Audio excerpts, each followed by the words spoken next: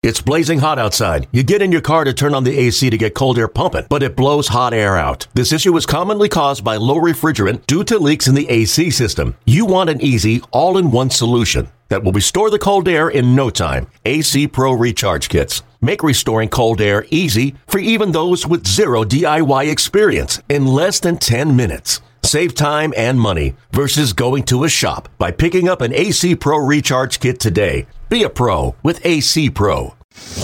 This is A's Cast Live, your comprehensive look at the Oakland Athletics. Watch the left field deep. Van going back, looking up. He will watch it fly. And 29 other MLB clubs. 2-2 pitch on Trout, and he blasts one. Way back. Goal for Yelich. Cody Bellinger hits one out. He's your home run derby champion. Join us as we take you inside the baseball universe. From spin rate to juiced balls to game-changing moments, we have you covered. Spend your afternoon with us next from the town, only on A's Cast Live. A's Cast Live. 3-1 pitch, swung on, belted, left center field, high in the air. Back goes Pollock toward the wall, takes a look, and out it goes for Matt Chapman. His first long ball of the year. A welcome sight indeed. The A's back within a run. They trail 3-2. And it's swung on, lifted to center field. That's by Taylor. And the A's have cashed in their first win of 2021. Mitch Moreland with a clean single to right center. He scores Marcana. The A's come all the way back. They beat the Dodgers 4-3. And finally, elation, handshakes, and smiles for the Athletics as they get their first victory of 2021. Here's Chris Townsend. Oh, thank God. I mean, if that was another loss, I really have no idea what this show would have been like today, what the post-game show would have been like today. I mean, if anybody was due, it was the Oakland Athletics. And I love the way they won the game. A lot of different guys had to contribute. A lot of guys had to step up in a pressure situation.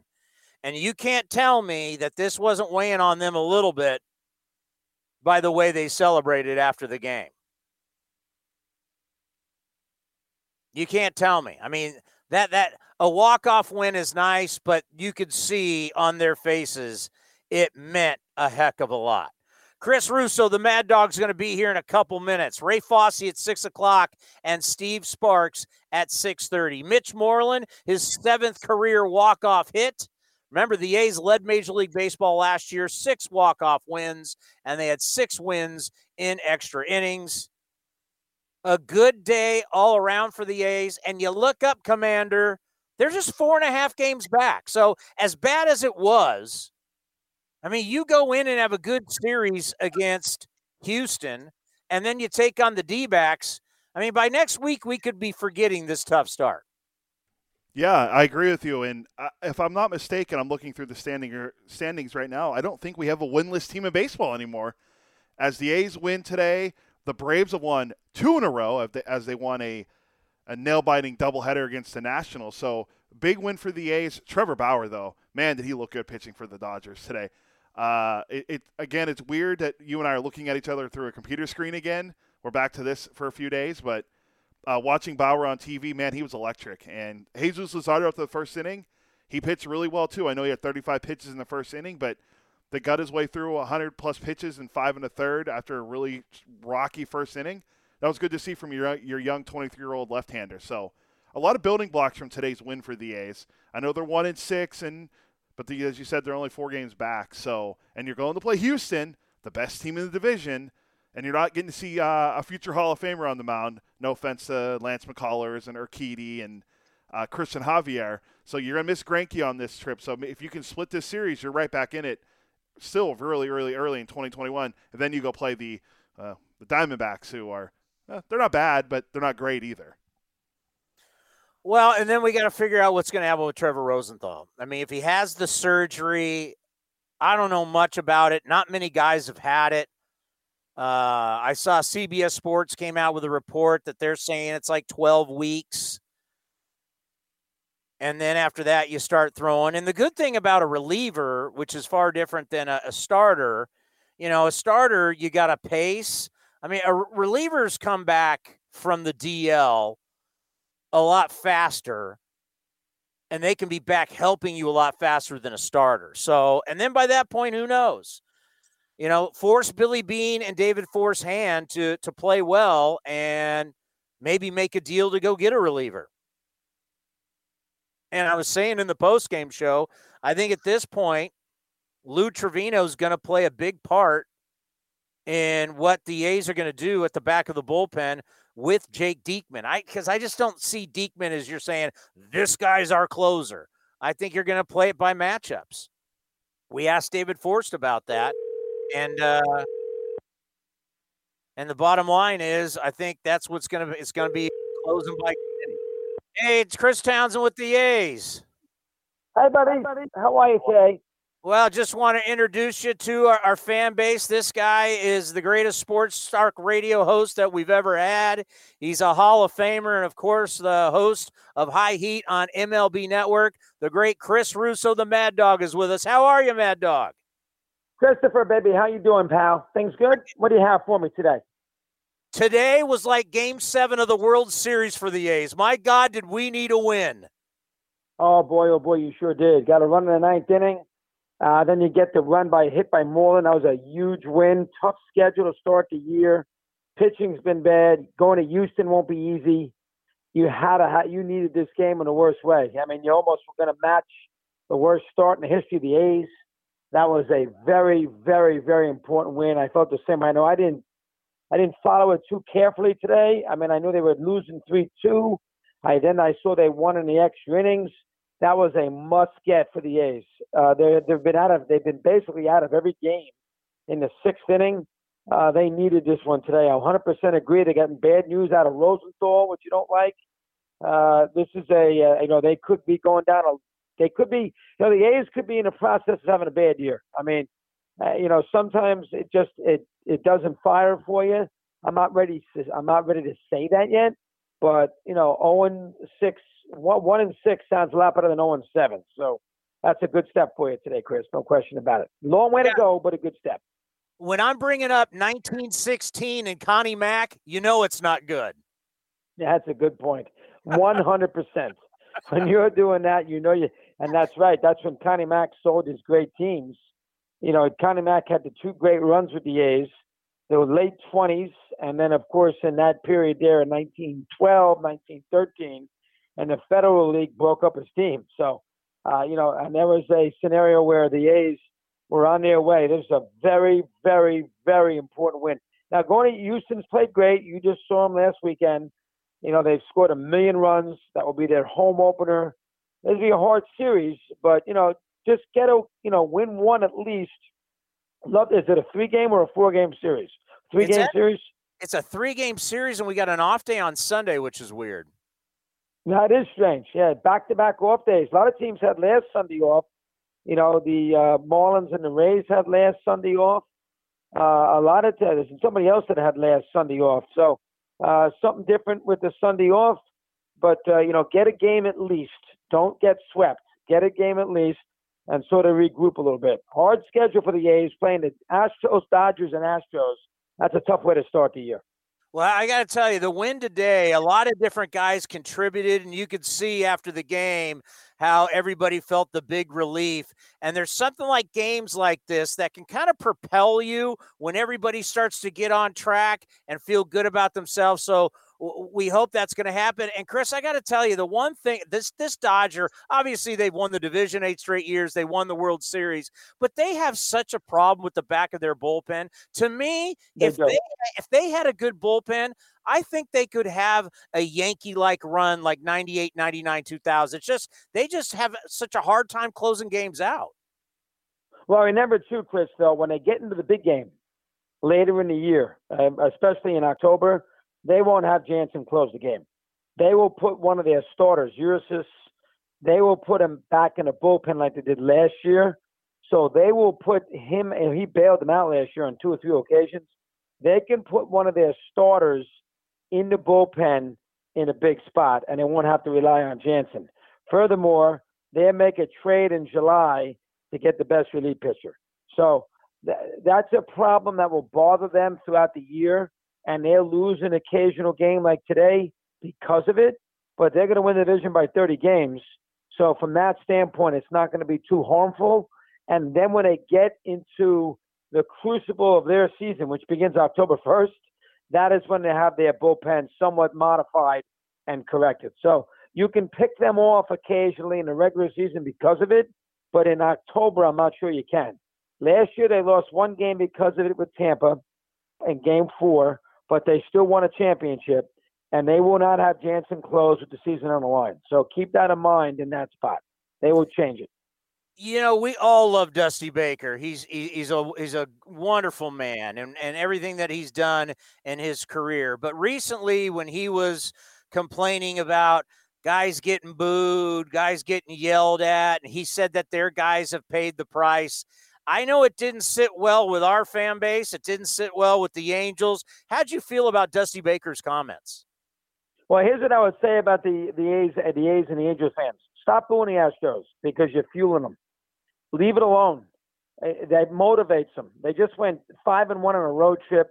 They killed the Twins last year. They buried the A's, and they almost beat Tampa. They got a lot of hot. They got a lot of young guys in that team still. Bregman, Altuve, Alvarez, obviously Correa. That's a winning team. Now listen, I'm not making excuses for them, but it's a winning team and it's a winning franchise. And I think they love the fact right now that they're hated. I think it gives them a big chip on their shoulder. And I think in the long run, it hates them. It fuels them. So I actually think, the A's booed them for 4 days and they got swept and they scored about 50 runs.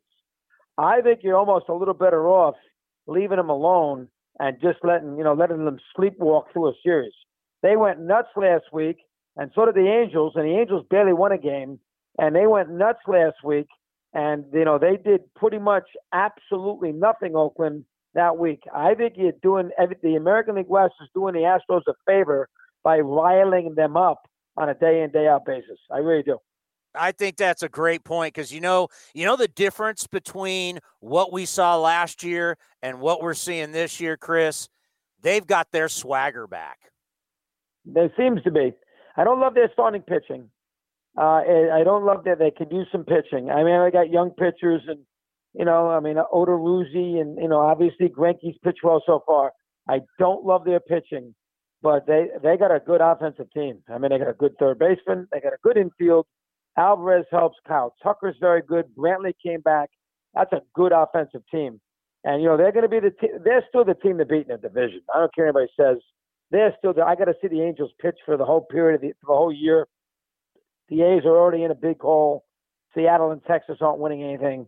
So I still think they are the team to beat in the American League, and I just think you should leave well enough alone. And the Yankees are the best team in the Yankees are not the great Yankees, but the Yankees I still think are the best team in the league. But I think everybody is, looking up at the Dodgers, who are by far the best team. I think the Dodgers are the best team in the sport. I think they're going to win well over 100 games. They'd be tough to beat in the postseason. No question about it. Yeah, we just saw it. The depth that Dave Roberts has, it gives him the ability to give guys off days to keep them fresh. They're very, very talented. The biggest controversy we got on our sport is moving the All-Star game out of Atlanta to Denver. What is your opinion on that? The commissioner had no choice. He had to do it. Not because of whatever his politics are, but he had to do it because he could not take a chance in July that there would be a boycott of the game, led by Mookie Betts or Stanton or Judge or whomever. He could not take that chance. You can't have an all-star game in Atlanta and then have all your players not show up. That would have been an absolute disaster. I think he knew that and had to make sure he got ahead of it. So I have no problem whatsoever with him moving a game. I know people are annoyed by it, but he did it to protect his sport because he could not guarantee that players would have been there. Players would have had a lot of pressure. Don't forget, the All-Star game is right up against the NBA Finals this year in July. Lakers, Nets, Harden, LeBron, Durant, doing the social justice stuff and, being very together and the media on their side, rightfully so. And baseball is playing an all-star game in a city that a lot of people think, or in a state that came up with restrictive voting laws. Now, I don't know, forgetting what I feel about it, I'm just talking about it from a commercial standpoint and a business standpoint. Rob could not take that chance. So he's taking a bullet now. You knew he would take a bullet. I'm sure he knows that he'd take a big bullet, but it's something that he had to do going to – now, he went to Colorado because Colorado was in the plans of a future All-Star game. They had already been well under the way with their presentations. They already had, set their plans together for down the road. And, they kind of had a feel of how to throw an All-Star game. And in a short period of time of only 3 months, I think he probably felt that they were a little better equipped to handle this than, say, Milwaukee.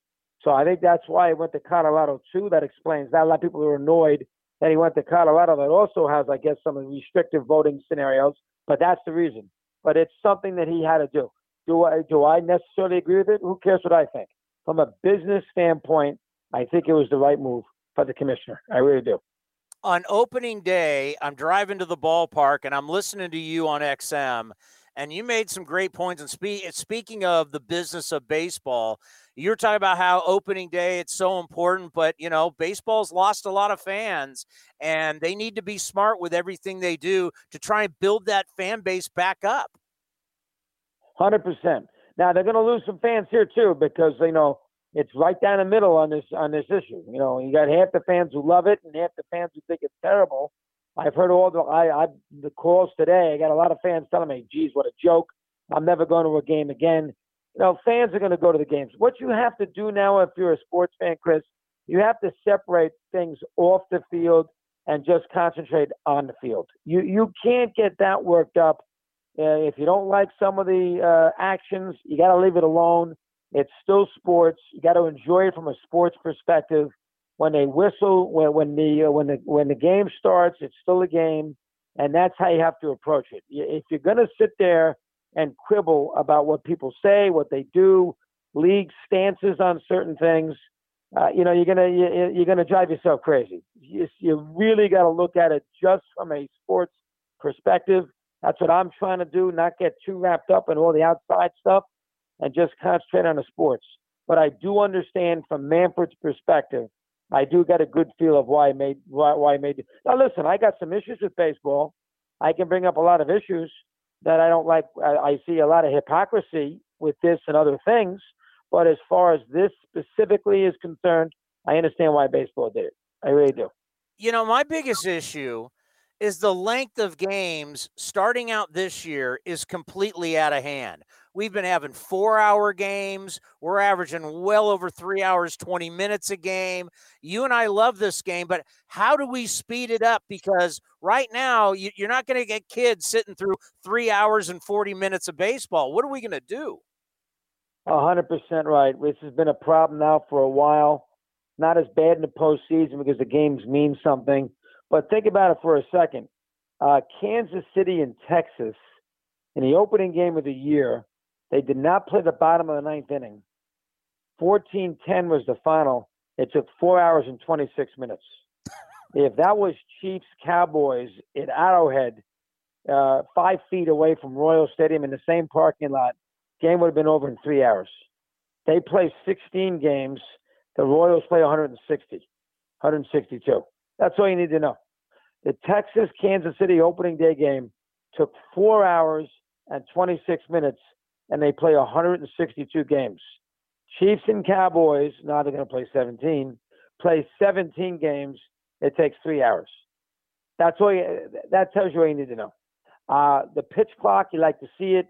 People stepping out of the batter's box, you like that controlled. The parade of relievers is a disaster. A great pitcher taken out after 5 innings. Aaron Nola today was leading the Mets 4-1 after 4 innings, came out after 4.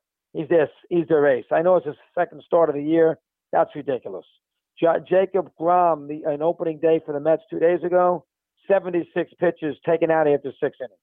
When you do that, and you bring in a bunch of relief pitchers, games slow up. But the pace of the game is a major problem in a sport. There's no question about it. Major problem.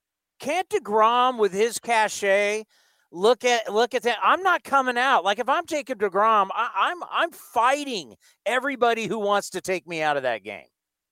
I think he would have in September. I think it's April 5th.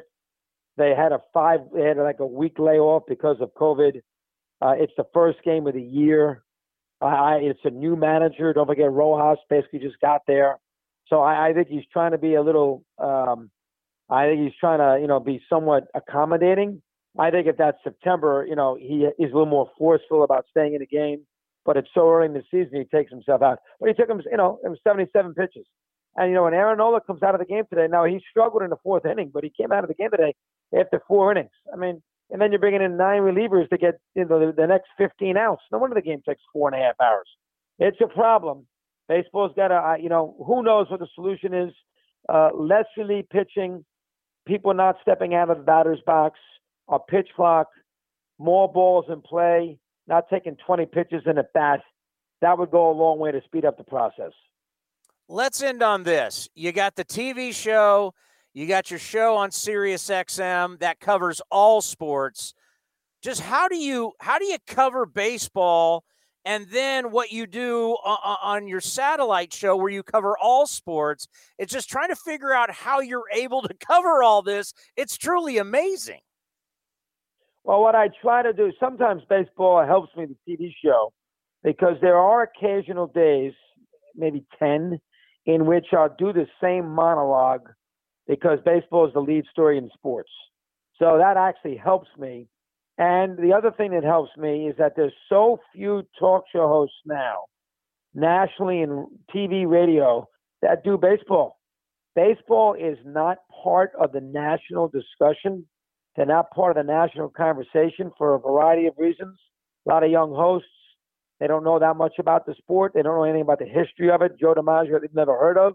Mickey Mantle, they have no idea who he is. And so as a result, since I do so much of it, I think it actually helps me. But, baseball has its moments where, you're going to talk about it in October. You're going to talk about it a few times in July. You're going to talk about it opening day. You'll talk about it a little bit in March, maybe at the trading deadline. But you are still going to talk about football. You're still going to talk about college football more so than you're going to talk about baseball. But, that doing the baseball show every day on TV, it actually helps me for the radio because I wouldn't probably follow baseball as closely as I have to if I didn't have to do the TV show. And that, in theory, that helps me do baseball better on the radio. So, in essence, it helps me some.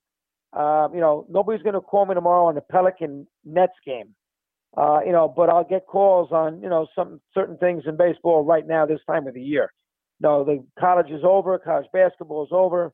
So baseball has got a little window here without a lot going on before the draft. It's the NFL draft. It's got a little window here to make a little noise first couple weeks of the season and everything else. And baseball has been in the discussion the last few days because of this All-Star game. So in essence, it kind of helps baseball, puts it on the map a little bit. And, as a result, that helps me because I got to cover it every day. Well, I got to tell you, you know how much you mean to this program. We always appreciate your time. You're an icon in our business. Thank you so much for coming on. Be safe, be well, and let's talk soon. Good job, Chris. Anytime, pal. Appreciate it. Thanks very much. Take care.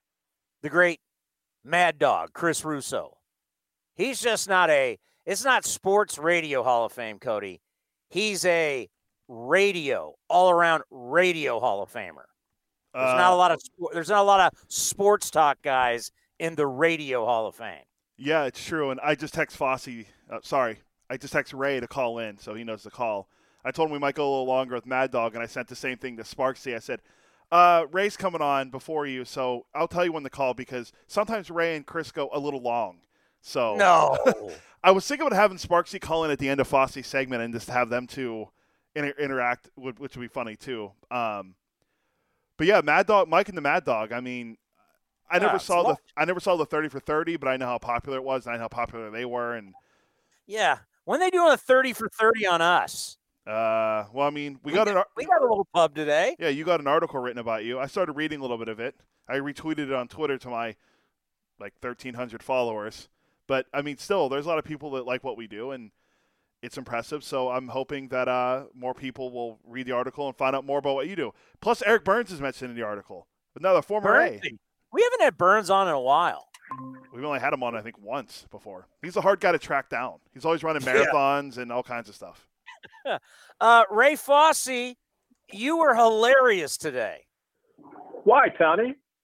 Well, you could just tell you were a little agitated with this losing streak, and Kite brought it up, and it's like, yeah, basically how you were feeling today, we're all feeling that. And it was like we're tired of it. We're tired of bad baseball. Yeah. We're tired of watching long bad baseball is even worse than bad baseball. But you know what, Ray? I think today this win, with how many guys contributed and how many guys kind of maybe got their mojo back, don't you think this is the type of game that can propel you for the rest of the season? Against the Los Angeles Dodgers, I agree 100%, Tony. And you know, something that I did mention late, well, there are a couple of things. I've always been a huge believer that in this case, in the top of the ninth inning, you don't want to give the Dodgers an extra run because Kenley Jansen, as long as he's close, I still think he's the type of pitcher who could cough it up and at least tie the game. As it turned out, that's what happened. He walked a couple of batters. But if you think about it, going back to last night, why did he come in a 4-run game when it was not a save situation? You had Blake Treinen on the mound, so he puts a runner on, and then all of a sudden, it's like Blake Snell last year in the World Series. Take him out and bring in Kenley Jansen. And when you have a day game after a night game, who knows how much that might have affected Kenley Jansen today. But the bottom line, the A's did not give them an extra run in the ninth inning. And to your point about Lou Trevino and just what guys did to shut them down, I think was important. And then the A's tied it and ended up winning. It just like Petit, the same thing. When Lux came up in the 10th inning in that tie or the extra inning game, he tried to pull a pitch outside. When you're trying to advance a runner, you automatically think about pulling the ball. Well, if you're being pitched outside, why do it? Why not go to the opposite field? You know, you may not drive him in. You're going to get into third. You're going to put yourself on base. But when he tried to pull the outside pitch, he gets the weak fly ball in center field. And then all of a sudden that changes everything. So I think it was a well-played game by the Athletics. And this was the first game in the first six. Now, in the first 6 games, the A's went in the ninth inning trailing twice by 4 runs. The rest of them, forget it, 9-1, 9-2, even more. So today, because it was a 1-run game, the A's were able to do that. Now, Tony, going back in the early 2000s when the A's were playing the Minnesota Twins, I love Eddie Guardado, everyday Eddie Guardado, but Guardado seemed to be the type of pitcher that if you kept him close, he was going to make it interesting and saving a game. He saved a lot of games, and he was outstanding. But I remember a game specifically, an elimination game, Billy Koch gave up a 3-run home run to A.J. Pierzynski in the top of the ninth inning. Bottom of the ninth inning, and this is, I think it made it a 4-run game. In the bottom of the ninth inning, Mark Ellis hit a 3-run home run. So bottom line, you're back to that 1 run, and the Twins ended up winning it. But if you don't give insurance runs in that top of the ninth inning or the bottom of the 8th inning, depending where you are, then you have a better chance to at least tie the game. The A's did that today. It was a great comfort behind victory. I think what the A's did, and you mentioned it in your post-game show, and we talked about it, the 3 runs the Dodgers score via the walk and the hit batter. They did not have a legitimate run. If you think about it, they were gift runs. And the A's, with Matt Chapman hitting the home run, making it a 1-run game, and then Chappie leading off the ninth inning with a base hit, ultimately getting it over. Ramon Laureano, the Ricky run. I happened to see Ricky after the game. I say, "Hey, Ricky, did you see Laureano? It's like a Ricky run." He laughed, But it was true. It was true because, and see, I said, Tony, also, why don't more guys do what Laureano did? He's at second base. They're basically giving him third. And as it turned out, Turner stayed at shortstop. Laureano able to get down the line, and he scores on the close or the short wild pitch. Smith did his job, but because Laureano's at third with a big lead, he's able to score, and that turned out to be a huge run as well. So all little things happened for the Athletics today to help them win the game, and I think it's going to propel them. Like you said, a happy flight to Houston. They're going to play the Astros and then the Diamondbacks, and then back to the Coliseum. So today was huge, and especially doing it against the Los Angeles Dodgers. You know, Ray, you've played on, and you've seen some of the greatest teams of all time. When you look at this Dodger roster, I mean, these guys have won their division 8 straight years. They've now won the World Series. I mean, you can't take the bullpen out of it. Is this one of the best rosters you've ever seen? It's the best money can buy. I mean, if you think about it, money is not an object to the Los Angeles Dodgers. You know, when the new ownership took over, remember when they would make trades to get guys and then release them? They had a payroll of released players in excess of $50 million. You know, really, they're the New York Yankees on the West Coast, essentially. So, yeah, to sign Trevor Bauer to a $40 million annual contract, and then you already have Kershaw. And, oh, by the way, you put your $32 million David Price in the bullpen. And like I said, when Price was pitching the other night, when that trade was made, there's no doubt the Red Sox said, we'll give you Betts, but you got to take David Price. And you think about the money that Price was owed with his huge contract, and then Betts signs a long-term deal, and here's David Price in the bullpen. And, but like Chris Russo was telling you, and I agree with him, that as the season progresses, Kenley Jensen's not going to be the closer. They're going to be able to go out and get somebody on from a team that maybe is going to be out of it. They have a good closer, and they can do whatever they want. They can buy the player. They can trade for the player. Money's not an object. And I think if you can do that, then you're going to be outstanding. They have a great team, and it's one of those swag teams like we talked earlier this morning. You know, guys have their shirts unbuttoned, they got all the chains and all that stuff, and they're having a great time. Well, a game like today, maybe it's something that they can think about saying, maybe we're a little short in something. We run up and get good pitching. And speaking of pitching, and I hate to ramble on, but, you know, something came to mind and talk about Trevor Bauer, how well he pitched. But when Jesus Luzardo struggled in the first inning, then he settled down and retired those batters, and he had 98 pitches in the fifth inning. I looked down, and nobody was warming up in the bullpen. Jesus was in the dugout, had his jacket on. I said, great. They have an off day Sunday. They have an off day on Wednesday. He's going to get at least one extra day. And granted, it's just his second start, but why not send him back out? Bob Melvin did end up taking him out, but at least he gave him the opportunity to pitch the sixth inning, whereas in the past, we've seen, boom, you're going 98 pitches, not even going to take a chance. Man, I would have loved to seen Ray Fosse with like 3 to 4 buttons undone, a couple gold rope chains, hitting a home run and watching those chains bounce off your chest in the 70s. Oh, that would have been awesome. But Townie, if I had done that, which as I told you earlier, I didn't make enough money to buy the heavy chains. But if I had done that, my next at bat, I would have been brushing myself off because there's no way.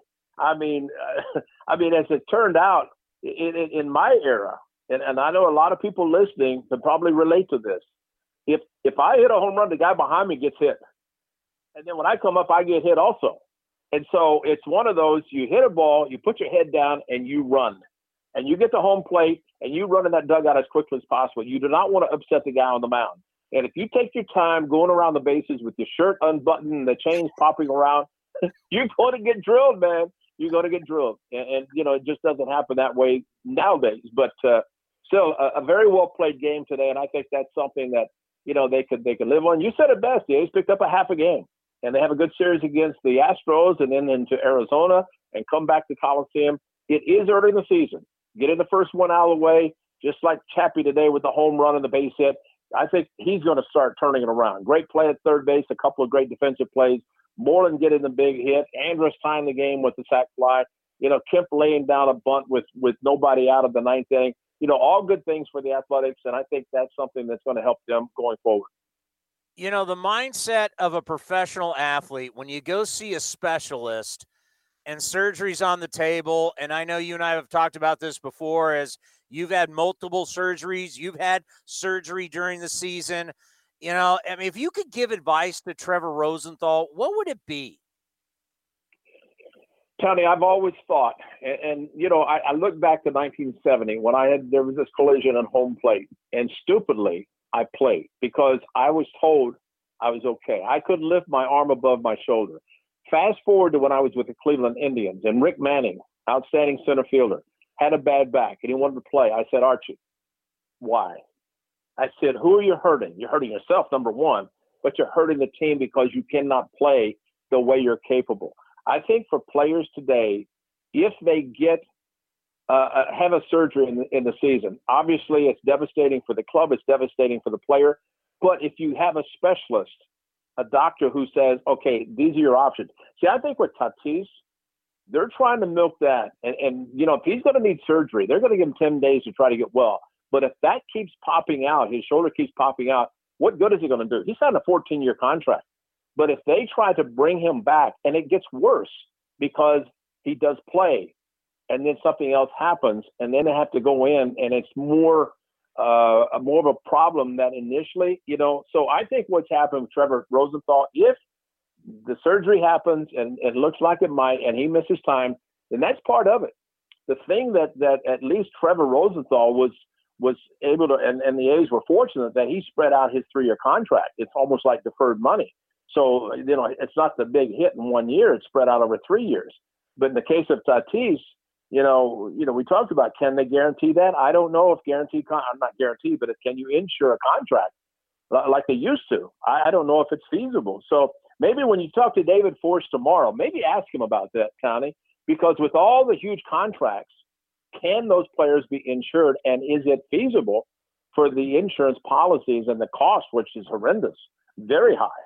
But, you know, how does that work? And I think that's something that if I had a chance to talk to David, I would ask him that specific question, because those are important questions, especially with the high salaries of certain players. And, you know, we'll see what happens. But you know what? If the biggest thing, I remember when Eric Chavez had back surgery or had a back issue, and he ended up having surgery. And he said, you know, boss, he said, I don't feel the same. And I said, you know what, Chavi? God gives us a perfect body whenever we're born. But once you're cut on, your body changes forever. And you have to overcome that between your ears. You have to overcome that because if you have surgery, there's a reason. And you're going to be able to come back and be strong. But if you're mentally done by thinking, okay, I had surgery, I'm finished. No, you're not. I mean, I told him, I said, look at me.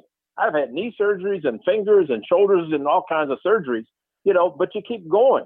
And maybe you will not be able to play up to the part of when you were playing before surgery, but that doesn't mean your career is over.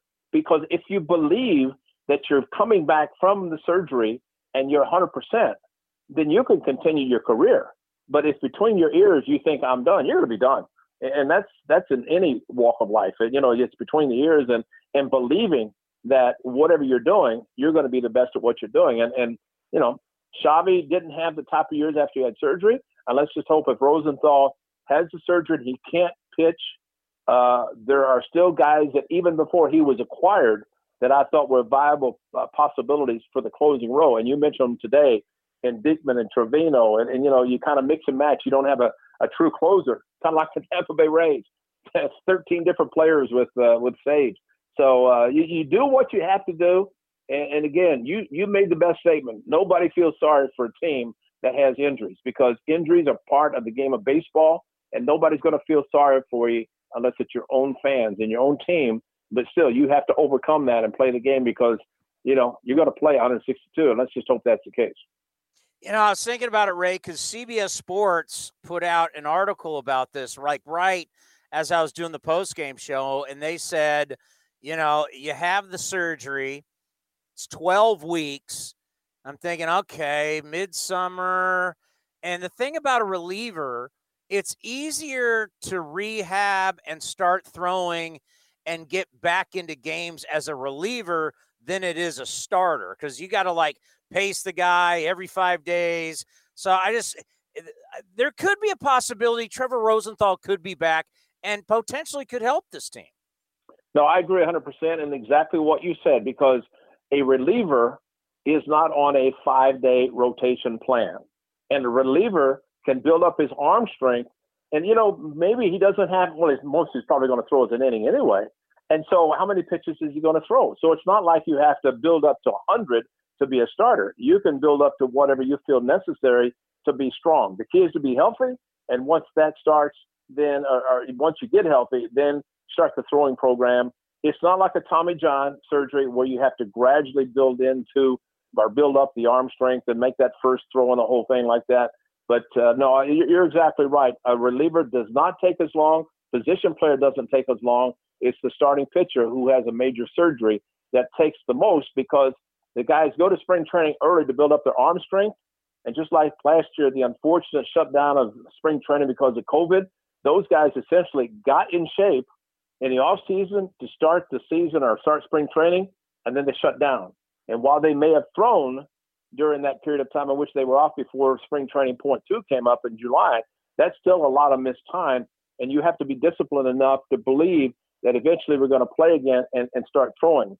But that would be great. I mean, I always feel, Tony, and I'm sure you do as a baseball person, that if you can get somebody back of that magnitude by the trading deadline, it's like you've made a fabulous trade. And then that person is strong going down the stretch in postseason, to where, if healthy, in the case of Trevor Rosenthal, who has the ability to close because he has that in his resume, then I think that could be a great addition to a ball club that, if you play the 162, and to your point of what you said about it's going to be different this year because it's 162 versus 60, maybe that could be a plus for the Athletics for him to come back, and let's hope that's the case. Have you ever seen somebody essentially not play for 2 years and then come back and it's like he looks like the guy? I mean, that at bat he had today in the 10th inning was fabulous. I mean, Jed looks like Jed. Have you ever seen somebody take that much time off? What do you have, like 7 or 6 at bats or whatever it was? The Mets? Have you ever seen that? I've never seen that, Tony. I had an experience. I missed 1978, the whole season. And my first at bat in spring training, 1979, I hit a home run. That was it. It was all downhill after that. As a matter of fact, I hit it off Vida Blue because I was with the Brewers and hit it off Vida, and that was it. I mean, I didn't get a lot of at bats, but for what Jed is doing, and he's playing in the field at a key position. But what I was thinking about today, and I was thinking about yesterday, and what we've talked about before when the trade of Chris Davis was made, as he is the designated hitter. So Bob Melvin uses Jed Lowry as a DH. He uses Canna as a DH. So you can rotate, especially day game after a night game or a night game before a day game, and you can manipulate the lineup to be able to utilize the designated hitter to help guys. Now look at the Dodgers in this 3-game series. They let 3 guys be the DH, and it's almost like a rest for them, even though it's early in the season. But still, that's what National League teams could do. With Jed Lowry, I've never seen somebody miss the time that he has missed and come back. But see, Jed has been the type of hitter, while he has power, but he's very selective. He knows the strike zone, and he uses the whole field. He's a switch hitter, very good from both sides. But you're right. What he did in the 10th inning to foul off tough pitches and to draw the walk made it an exceptional at-bat. And so far in the first 7 games, I've never seen anybody play the way he has after missing as much time as he did. It's a great acquisition for the Athletics, and he's happy. As he said, I'm home. And, what more could you ask for? The fact that probably the mental side, if he'd gone to another club and the expectations were such, but since he had been here a couple of times before, everybody knew what he was capable of doing. And maybe he had the flexibility from the organization to have him start in the backfield in Mesa and then gradually work into playing during the major league games in spring training. So it worked out well, but it's all about Jed Lowry and what Jed's capable of doing. And it's been remarkable watching him because, who knew what was going to happen to this ball club if Jed had not been acquired and if Jed was not playing the way he is right now. Yeah, it's been very impressive. And the fact that, he's the type of guy that Bob immediately can start putting back, whether he's hitting second or he's hitting third. It's just it's starting to smell like comeback player of the year if he really hits. Your guy Sean Murphy, He's got so much talent, but he's really struggling right now just to make contact. I like the walk that he took late, but what advice would you give to him offensively? Well, I think, Tony, the biggest thing for Murph is to be able to be healthy enough to play every day. He had the lung collapse in spring training, so he missed a good portion of spring training. He comes back, he gets hit on the right hand.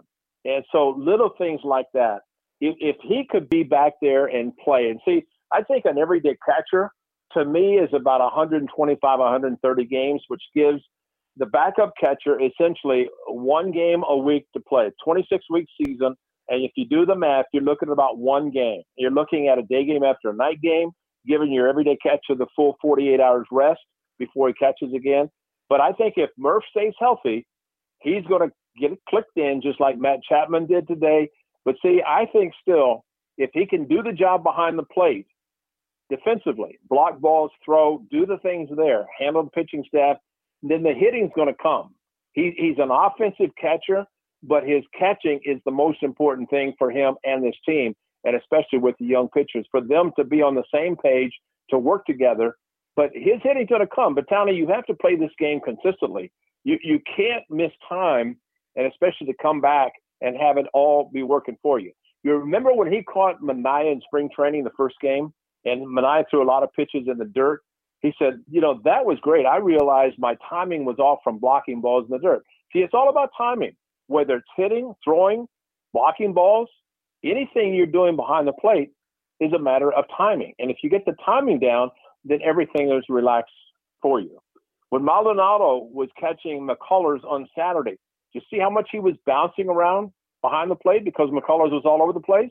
As a major league pitcher and a catcher, you don't expect your pitcher to be all over the place. You're sitting behind the plate, kind of relaxed, giving the target. But when you have to start jumping around, you're saying, oh, my gosh, I call a pitch down and down and away, and it's up and in or over my head. What am I going to do? So, it becomes a very tense job of trying to catch. But Murphy's going to be okay. He's going to be fine. And I think it's just a matter of he can stay healthy. We're going to see the Sean Murphy that we've seen and we saw last year, especially towards the end of that abbreviated season and a postseason. And we're going to see the outstanding catcher that everybody has expected to see in Sean Murphy. We're having Steve Sparks on next. He wants to say hello for you. Steve Sparks is a good man, the knuckleball pitcher. And I remember talking to him last year. I said, Sparky, how are these baseballs? He said, I'm glad I don't have to pitch because, see, a knuckleball pitcher uses the fingernails, and the baseballs were so hard. He said, I couldn't put my fingernails in the cowhide. They were so hard. So, no, he's a good man. He's had a good career as a player and now as a broadcaster. And I think, he's very honest in everything that he does and everything that he says. So give him my best. And, well, that's not traveling. Actually, we left today and the elevator operator said, hey, have a good road trip. And I said, we're not going anywhere. We're going to stay right here. We're going to San Francisco and do the games in the studio and then back to the Coliseum. But, it is what it is. And we all just have to make these adjustments. And, I still, in closing, I think today's game was huge for the Athletics. And the most important thing I heard and saw today, especially heard, was the excitement that you had, like it's winning the 7th game of the World Series, and he is a world champion, because you were at the top of your game in your post game because you were excited, and that's something that is always nice to hear from you. You are the best, my friend. We will talk to you tomorrow on the pregame. Look forward to it, Tony. Have a good evening, buddy. Best to you, Cody. Bye, Ray. The face of the franchise. See you, Ray. Coming up next, we're going to talk to the knuckleballer right here on A's Cast Live. Hi, this is Sean Manaea. Sean Manaea has no-hit the Red Sox. And you're listening to A's Cast, your 24/7 destination for A's baseball.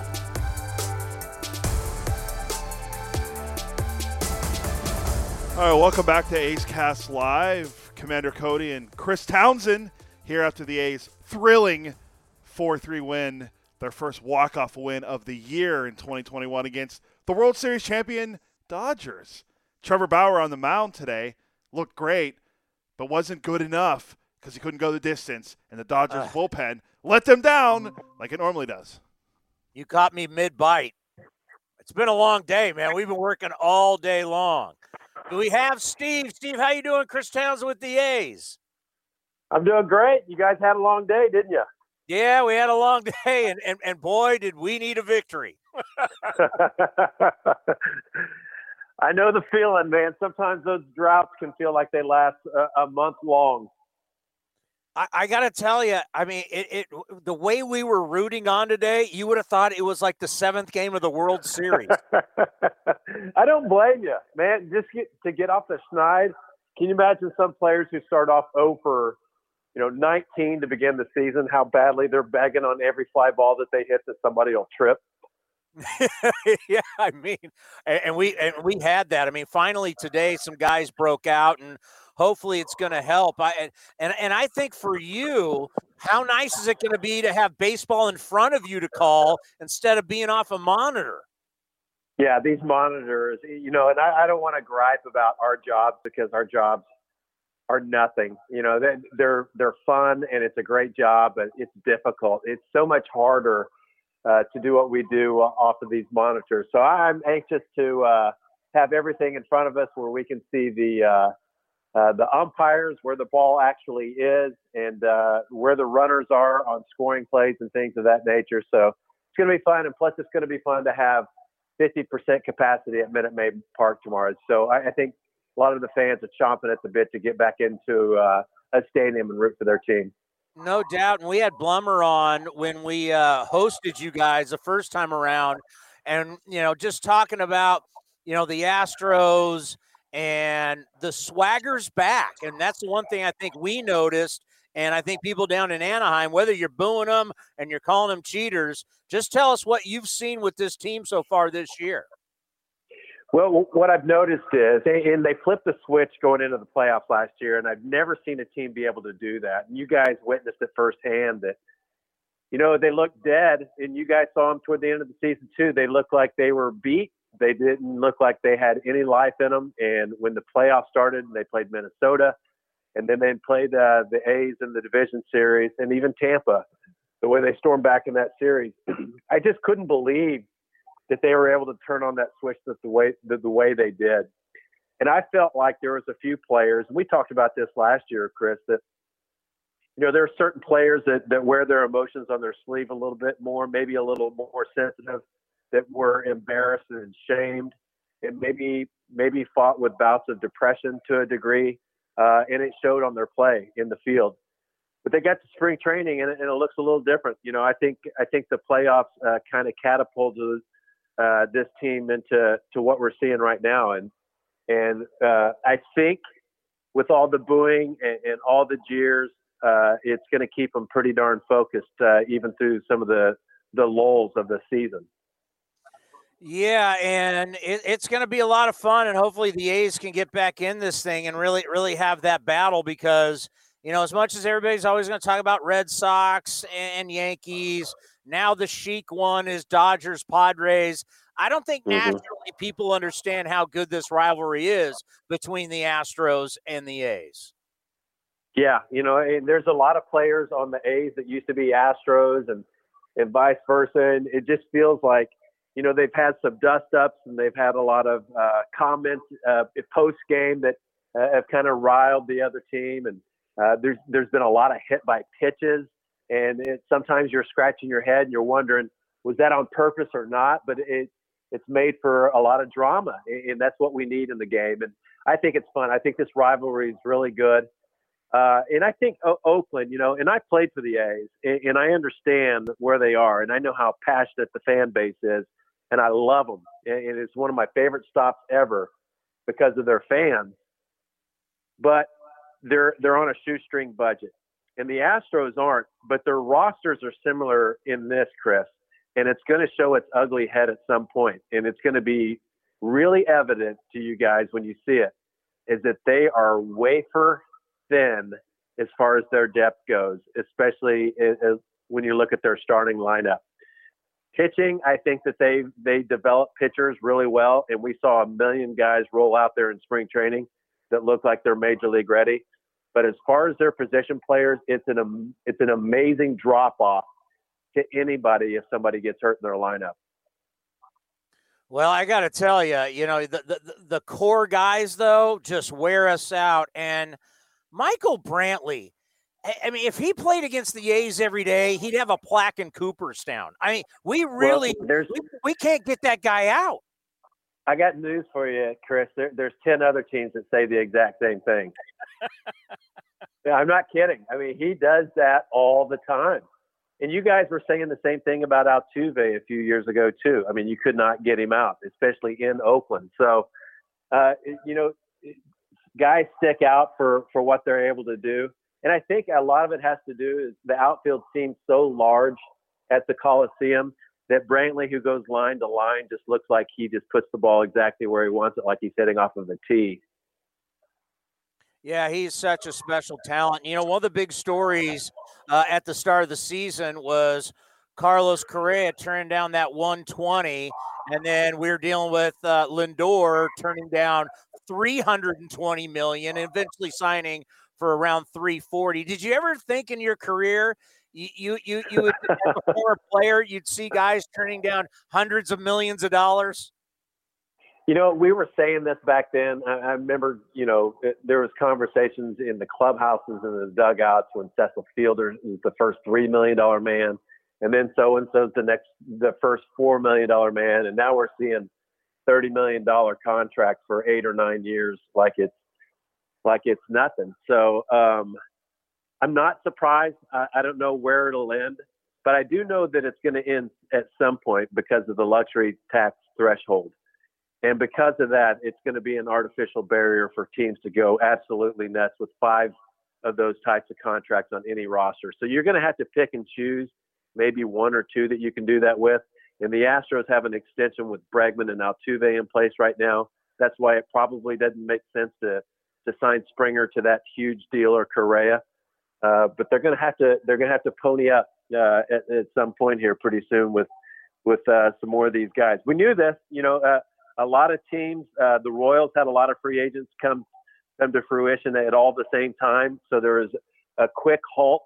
And what the Astros tried to do and what they were saying is they felt like they could sustain a pretty good team for a while if they laddered some of these stars coming to the big leagues year after year, so they weren't becoming free agents at the same time. So each year they're going to have to make a decision or 2 at this point to see if there's relevance there.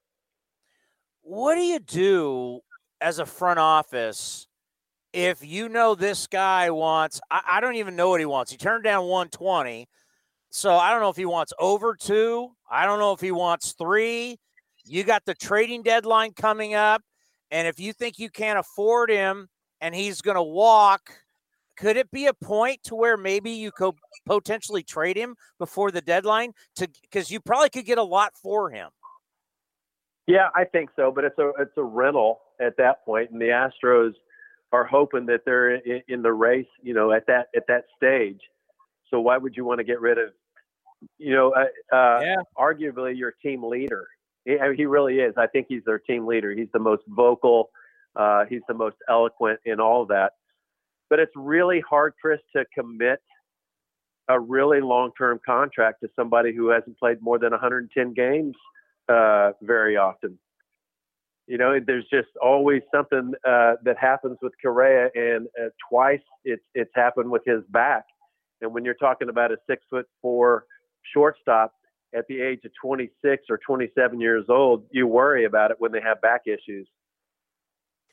And the guy that started out really well, and he's always fun to watch, and I know you as a former pitcher, you appreciate, and we've talked about, we think he is a future Hall of Famer.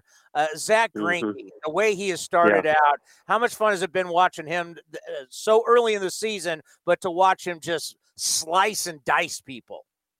Yeah, that's what I look forward to more than anything is getting a chance to watch him every 5th day. I kind of smile just when I wake up that morning because I know I get a chance to go watch something that we used to watch. And what's fun about it is it's somebody who changes speeds on all of his pitches, and he's not going to be a cookie cutter in his approach every game. So you can't really game plan for a pitcher like Zack Greinke. And I think the biggest reason why, Chris, is because he's so athletic. And I think Dylan Bundy's like this to an extent with the Angels. He's an athlete too. But I think they read swings real well, and they can see what somebody's trying to do. And if they feel like somebody's trying to pull the ball, say a right-hander against them, then they're just going to tease them away, throw sliders away. And, they can prey on guys' weaknesses because they can read swings real well. Yeah, it's called pitching. And it's like now it's like everybody's a thrower. Everybody wants to get up there, and everything they throw is hard. It's as hard as you can with your fastball. It's as hard as you can with your breaking ball. And then all of a sudden Zach Greinke gets up there. It's like watching pitching again. It's so refreshing. Right. So if everybody's going to go out there and throw as hard as they can now, and they get you 5 innings, isn't that going to devalue the starting pitcher? I mean, why are these contracts so exorbitant for these starting pitchers when they're not averaging 7 innings a game anymore? They're averaging more like 5 1/3, and it's putting more of the impetus on the bullpen. Why aren't they getting paid a little bit more because of it?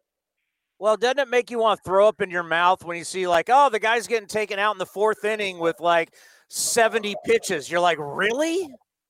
Right.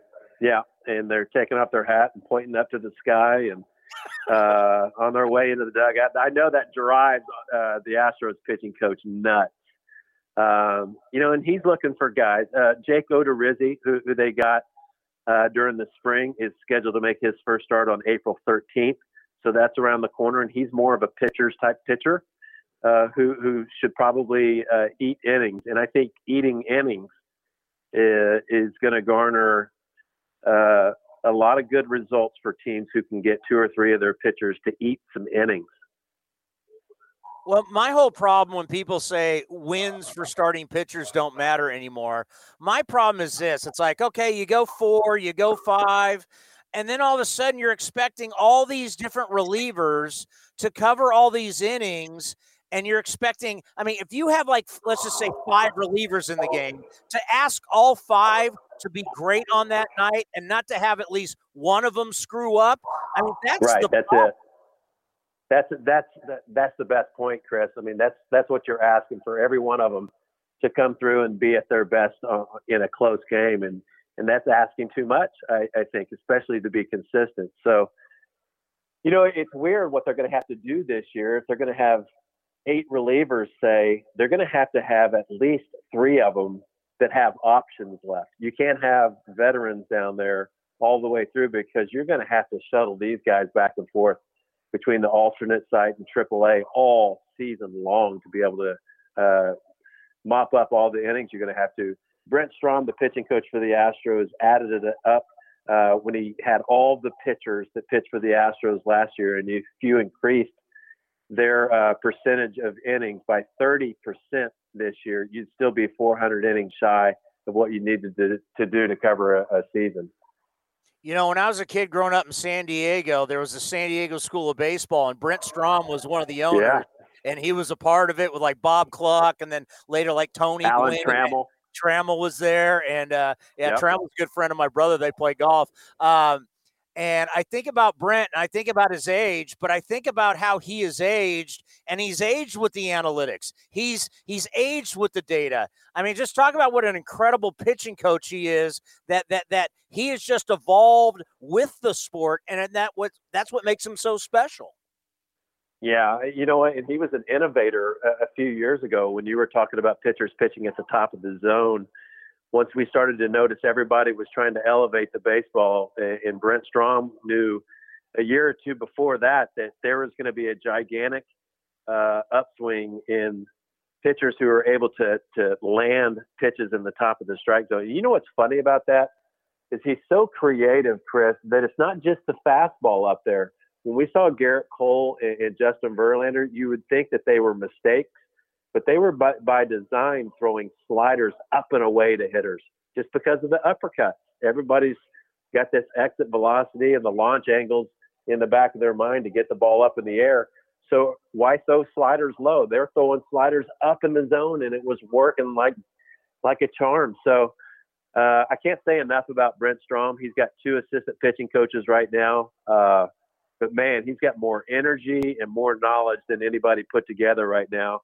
And what the Astros have coming through their farm system right now, as far as arms, and we see it in spring training, it's unbelievable how many guys can spin it and do all the things that deviates from the standard of other pitches that makes them special. You mentioned Verlander. Do you have any idea the timetable on him? Will we see him at all this year? I can't imagine him starting.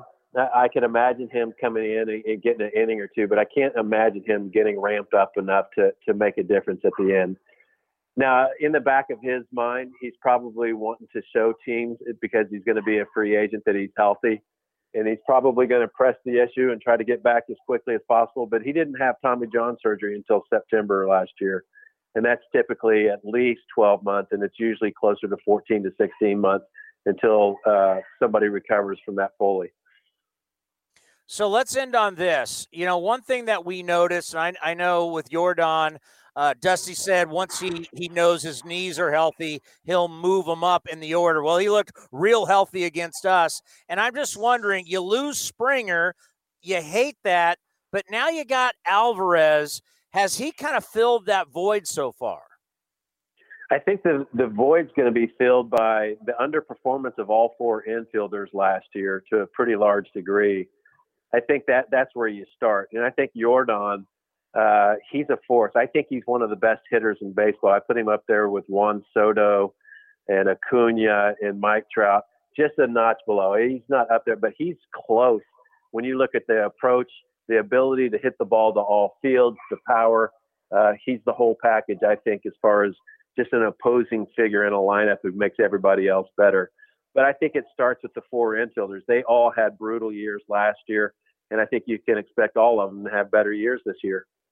Well, it's always great having you on, and I said this to Blummer too. I can't wait till you guys come back out to Oakland. I mean, that's kind of been the toughest thing about COVID-19 is that none of us have been able to see each other.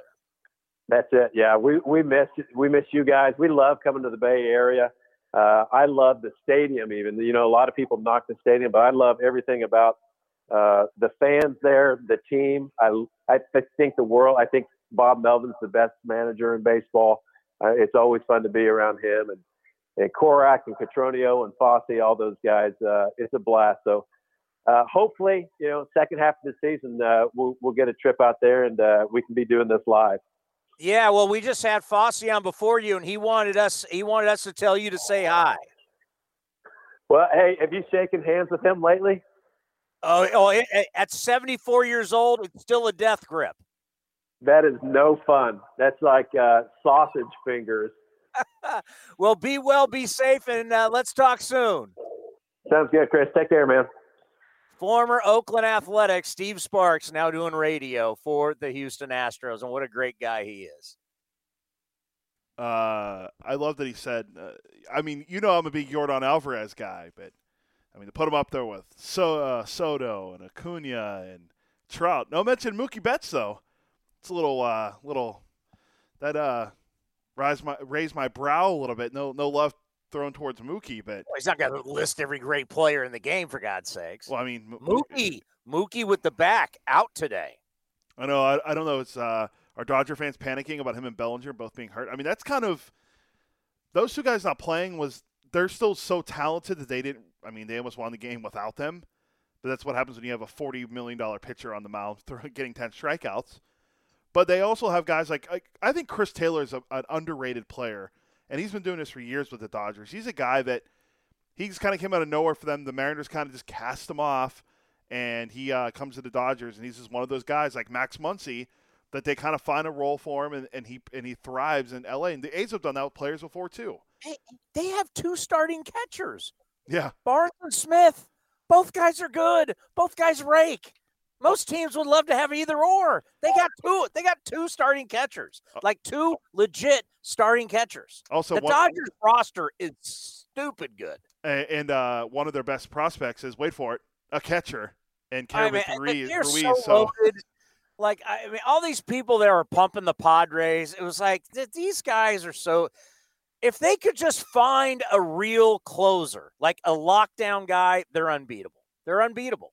No, yeah. Speaking of the Friars, worry about beating the Giants at home, and then you can start talking about how we're going to challenge the Dodgers. Your 4-3 homestand is not a good start to the year when you're supposed to be, the almighty team behind the Dodgers in the National League. And Blake Snell, I mean, he pitched okay in his first start. He got pulled early after 4 2/3. And in the 5th inning today, he only had like 80 pitches. They had a guy warming up in the bullpen already for him. As we talked, I can't remember if it was Dwayne Stats or Dave Wills told. I think it might have been Dwayne Stats told us. He just doesn't. He never goes long in games. He's never been like that with the Rays. That was always his thing. Like getting Yu Darvish was great for the Padres, but watching Blake Snell, he's not going to go long for you. It's unfortunate, and he's always going to have a high pitch count. So, and then the Fernando Tatis Jr. injury is just.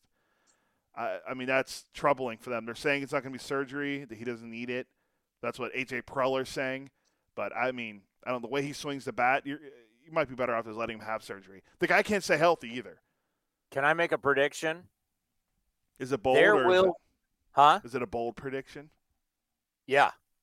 I'm going to make a big, bad, bold prediction.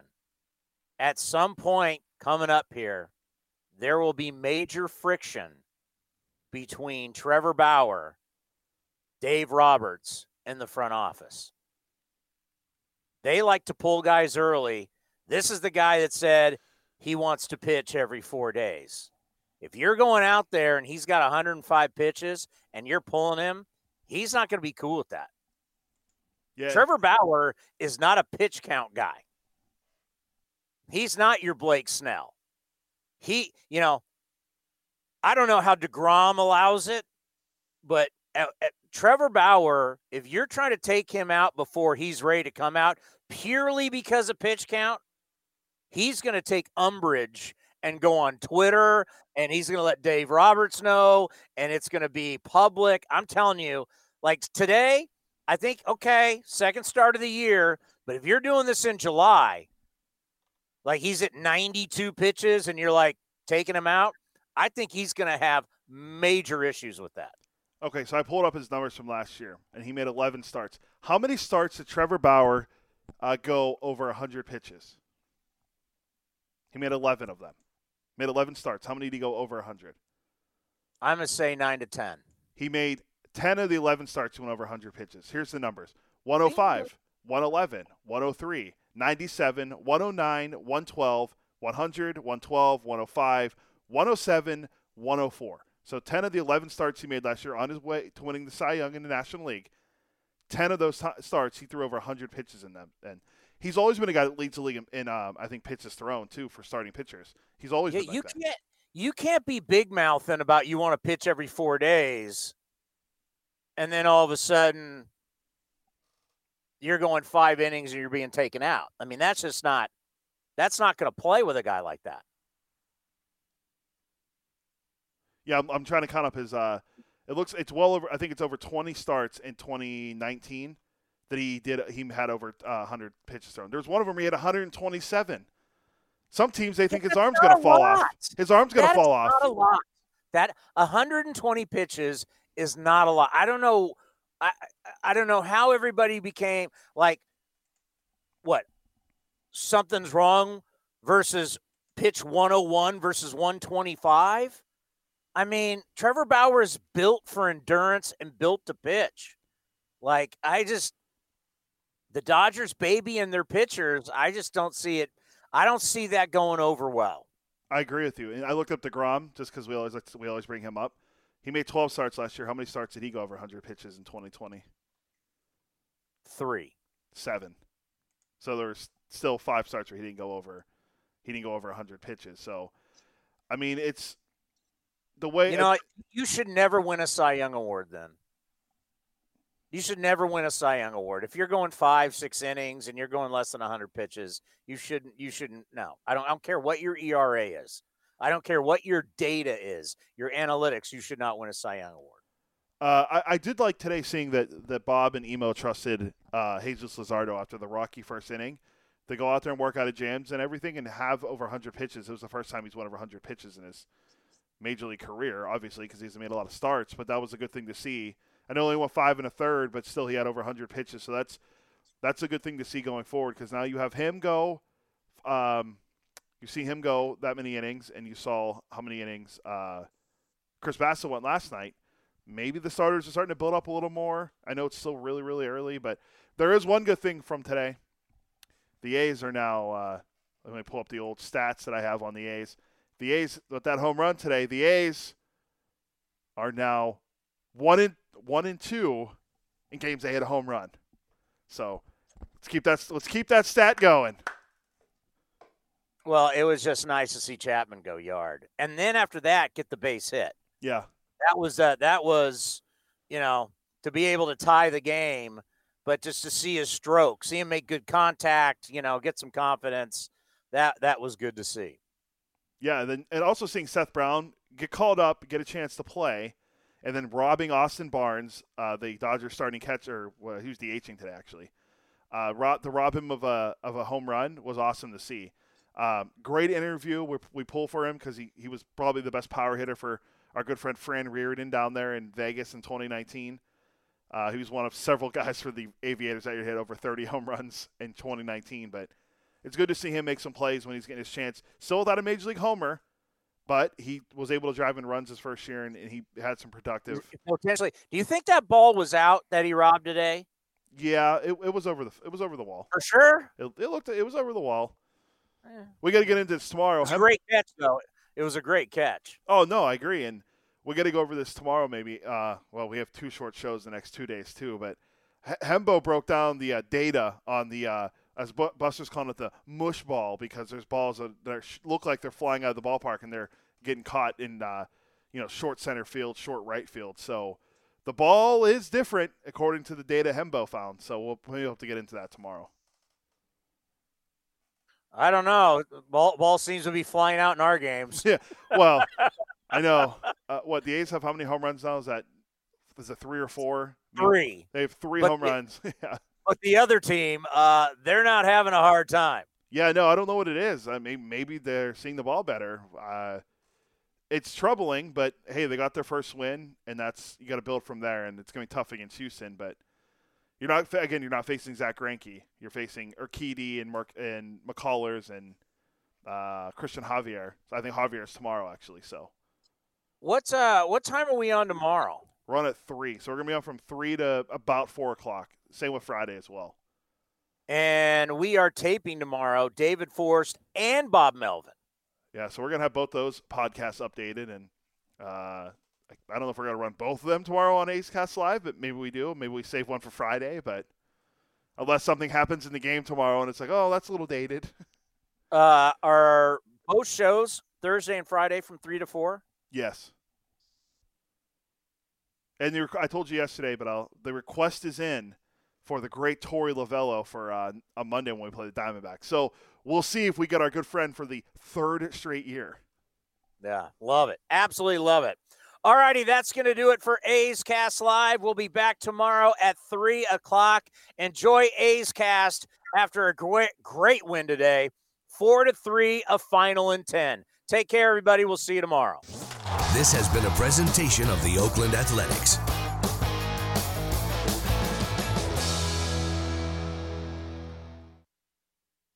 Hey, Rob Bradford here. You guys know I'm always up for a good MVP story, and one of the best stories is Wasabi Technology. Wasabi is the world's hottest cloud storage company, and it's become the go-to provider for professional and collegiate sports teams, including 20 Major League Baseball teams like the Red Sox and NHL teams like the Bruins and Vancouver Canucks. Even the Liverpool Football Club is getting in on the Wasabi action. So, why is Wasabi the MVP? Well, Wasabi was purpose-built to free businesses from skyrocketing storage costs and unpredictable transaction fees that the Amazons of the world are charging. In fact, Wasabi is up to 80% less than those hyperscalers and doesn't charge a cent for businesses to access their data. From Wasabi's AI-enabled intelligent media storage, Wasabi Air, to the industry's only cloud storage service with triple protection against cyber criminals, data deletion, and ransomware, Wasabi's taken the lead in driving innovation in data storage and helping sports teams